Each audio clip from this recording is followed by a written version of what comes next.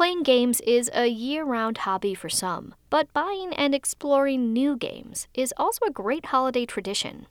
And games are an everyday endeavor for writer and gaming designer James Lowder. Every year he joins us to share his games to gift list, which includes everything from family games, two-player games, to tabletop games and games for experienced gamers.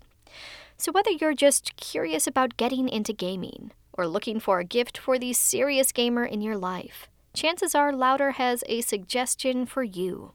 Louder joins Lake Effect's Audrey Nowakowski with his picks for the best games to gift this year. We're already closing in on 2023, if you can believe it. But when it comes to the gaming world, what stood out to you the most this past year as far as trends go?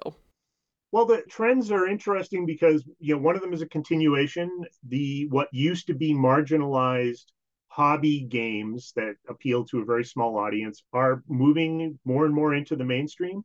So you can go to big box stores and find Ticket to Ride and Catan. And the people listening to this segment, we've been doing it now for 14 years, are very familiar with games now that 14 years they never would have heard of. And that's amazing. Even to the point where next year, the Postal Service just announced they're doing 50th anniversary Dungeons and Dragons commemorative stamps. It's a bit mind-boggling to think of. I contributed to a game that's now going to have a stamp. You know you've made it when you have a postal stamp. It is kind of amazing to see that recognition, where even 5 years ago that wouldn't have been possible. Exactly.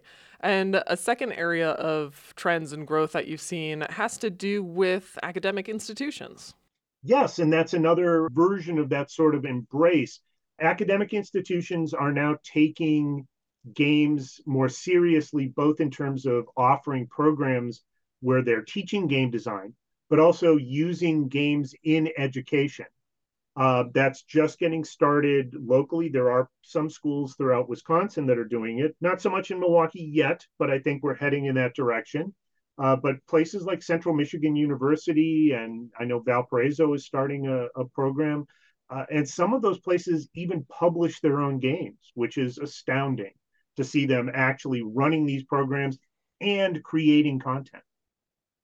Well, I like that there's a crossover because often there's the values of entrepreneurship, of resourcefulness, and you see so many Kickstarter games that turn mainstream, and hopefully universities can kind of have the same impact.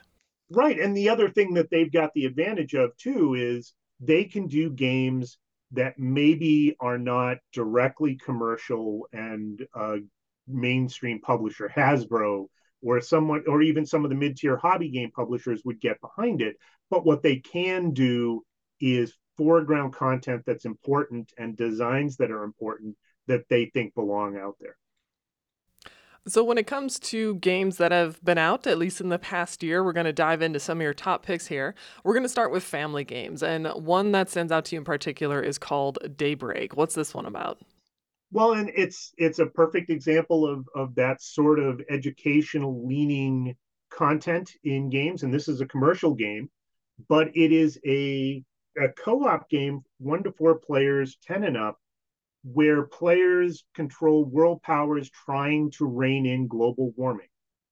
And over the course of the game, what you're trying to do is decarbonize your economies and your energy systems so that you win, the players cooperatively win, if they lower the carbon being generated so that the ecosystem, the earth, can deal with it. That's the mutual win. And so you play cards to run projects. So you're going to reforest areas and things like that. Running against that, if the global temperature rises above a certain point, or if your plans have enough human cost that cause crises for people, everybody collectively loses. And it's got very serious educational weight to it. This is a game that can be played in classrooms. However, it's just a great game design. It's being written up in places like the journal Science, but it takes a very positive take on it so that as a game, it's entertaining. You can cooperate and work together and have positive impact on this thing that is a very important problem. We have a couple other quick mentions for family games. Do you want to go into those? Sure, yes. If you're not looking for the educational weight, there are a couple of great car based games. Thunder Road Vendetta is a car combat game. It's a redo of a game from the 80s with some additional material. And Heat Pedal to the Metal is just a great race game. There's a new version of Acquire, a classic from the 1960s. It was one of the flagship games in 3M's bookshelf games library in the 60s, which the post-it note people used to do these amazing games in the 60s up in Minnesota. And this was one of the best ones, and it's got a new version out now that's it's very entertaining, and really there's no version of this game that isn't a win. And then there's a trading card game, Disney Lorcana. It's a little hard to get right now. There's supply problems with this, but it's a trading card game using the Disney animated IP, and it's very accessible for families. But because it's a trading card game, it also sort of leans into hobby games. And next up, we do have hobby games, and these are the ones that are a little more involved. They take a bit of time for dedicated play. And your top pick in this category is a familiar one that we've talked about some iteration of this: Ticket to Ride Legacy Legends of the West. Yes, and Ticket to Ride in and of itself is a very accessible family game. Players 10 and up. It's you claim train routes across maps of different parts of the world.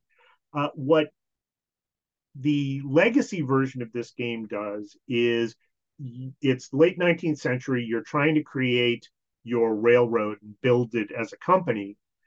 Starting on the East Coast, you're only working on a map of a limited area in the East Coast. Over 12 different sessions of this game, you will expand the map and change the rules so that depending on how you play, you will change that game, how the game that you are playing at your table plays forever. That game is now different from how other people are playing it. And then you expand the map and you add pieces, and there are secret components that you can't look at until you play a certain number of games. It's great. And Ticket to Ride, in and of itself, is a fantastic game. This is moving that into the hobby space where you play through your 12 games. And the great part about it is at the end of those 12 games, you have a version of the game that you can then just continue to play. That's your version of Ticket to Ride Legacy from there. And that's an innovation from a lot of earlier legacy games where you would play the sequence, and then when you were done, you're done.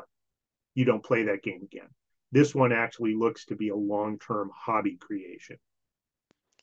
With it being so long term, what would you say like the average play time would be to get to those 12? The individual games play from like 20 to 90 minutes. That's one of the amazing parts about Ticket to Ride.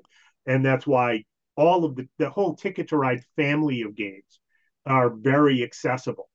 But this one qualifies as a hobby game in part because this is a pricey package. It's over $100.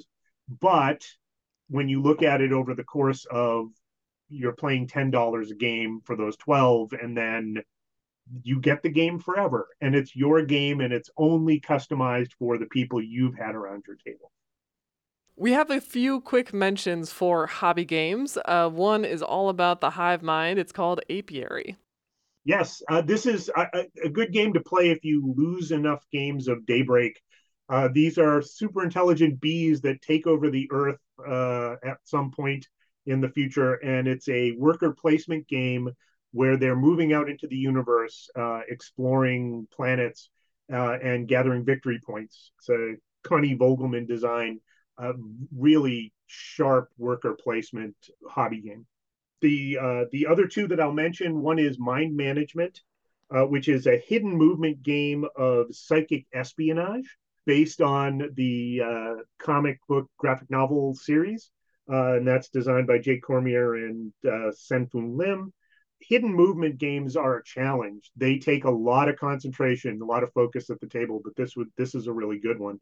And the other one is Snapship Tactics, which takes snapships are these airplanes and spaceships that are sort of Lego like. You can build them with these components. And this is a customizable skirmish miniatures rule set for those customizable ships. So it takes the toys and you get to have battles with them. So, speaking of toys, we're going to go to kids' games and we're going to go fishing for your top pick. Yes, there's a new edition. I mentioned, acquires a new version of a classic game. Hey, That's My Fish is not as old a game. It's only 20 years old, and it's been around in a couple of editions. But the new edition from Next Move improves the play components, and at its base, it is a great game for 2 to 4 players, 8 and up. You control a penguin. You can move in a straight line across these ice flows collecting fish. But as you move across the ice, you remove the ice you've crossed. So it changes the game, and it's really actually an abstract strategy game because you're then manipulating the board to try and corner the other player's penguins so they can't move. That makes it a little cutthroat as a kid's game, but it's a really clever design. You're trying to gather up the most fish. That's the goal for the game. But it's got that great abstract strategy component to it that makes it a really fun kids game that parents are going to want to play too. And along the animal theme, our quick mentions for kids' games are Cats and Boxes and Chicken.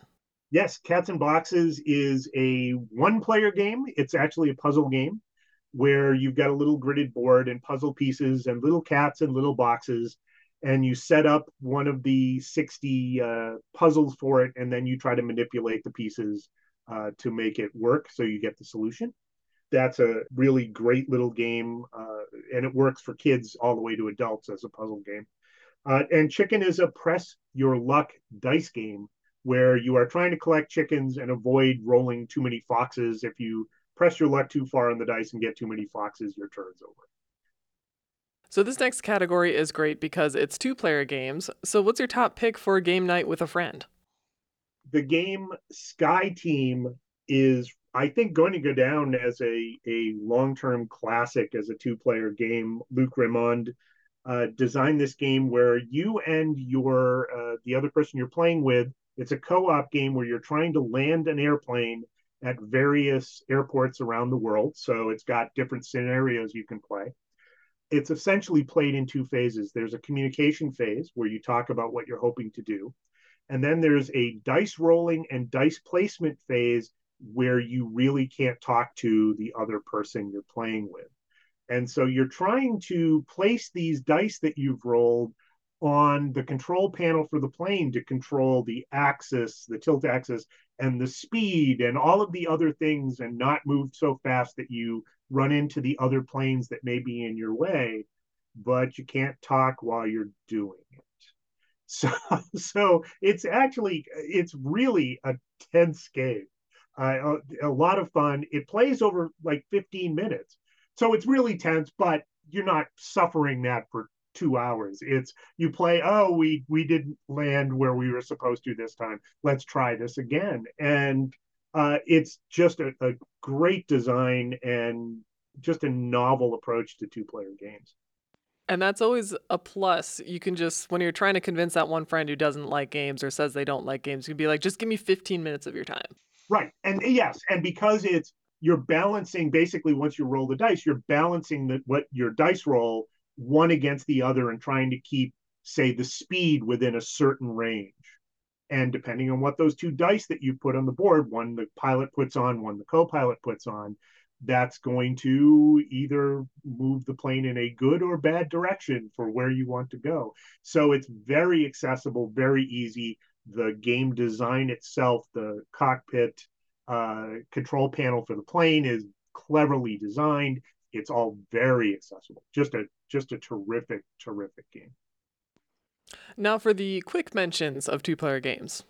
Yes, there's an abstract strategy game, Kawali, which is a moving stacks of stones, and you're trying to line up four of your color in a row. It's a more classic abstract strategy game, and that's for kids 8 and up. So that's another one that actually doubles as a kind of a family game, kids game.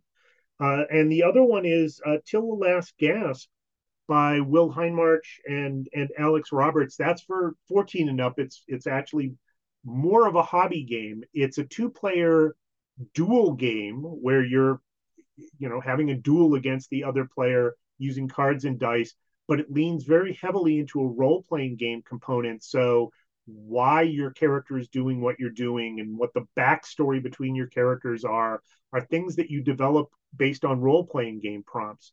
So it's that clever mix of different mechanics for games. Now, for role playing games or RPGs, your top pick is called Ink. How does this game work?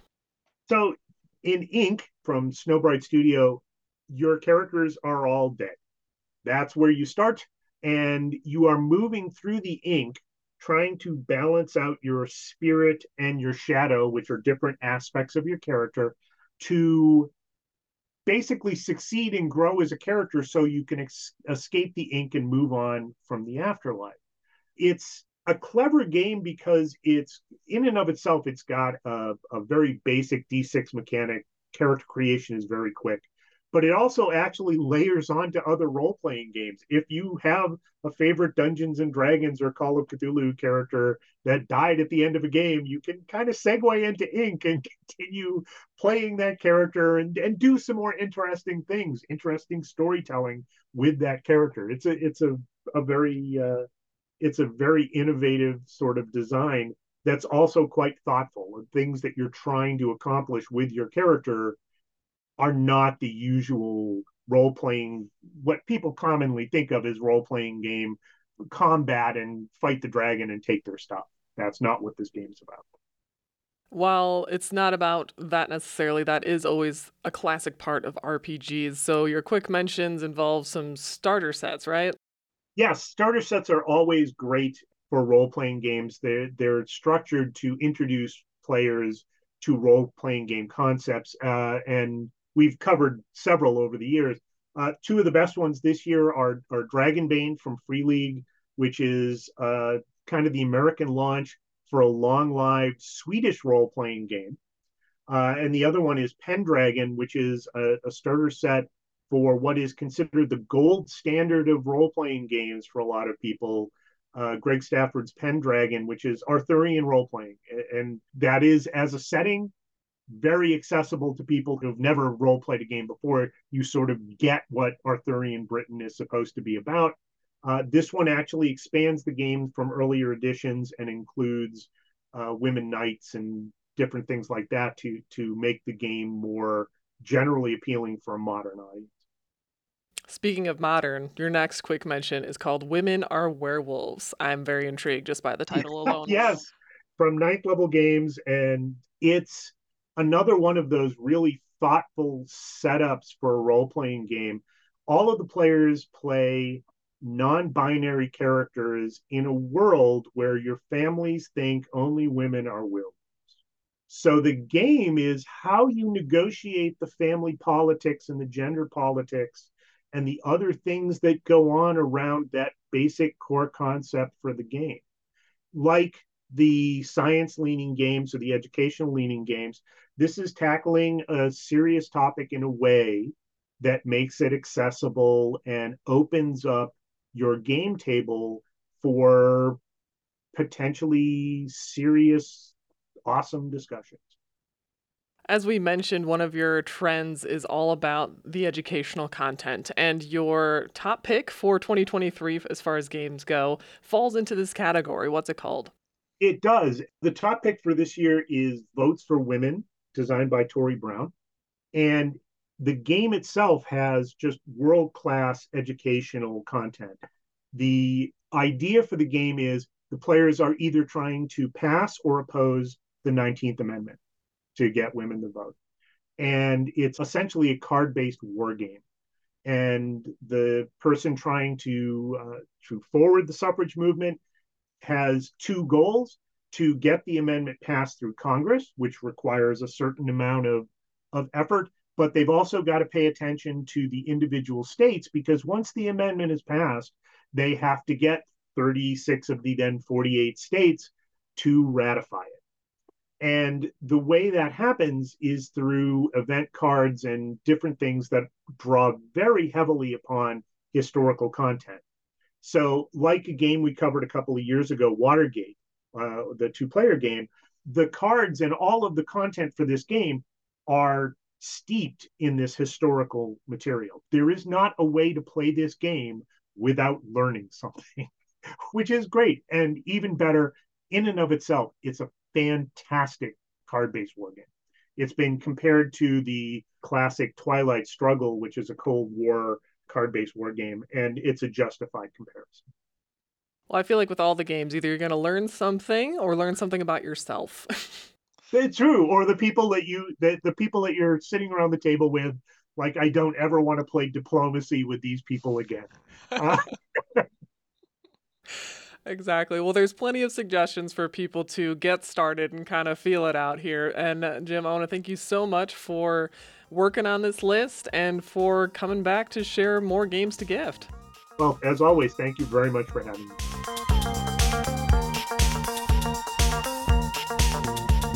James Lowder is a freelance game designer and editor, and he spoke with Lake Effect's Audrey Nowakowski for our annual Games to Gift conversation. At WUWM.com, you can find their full conversation and our past Games to Gift segments.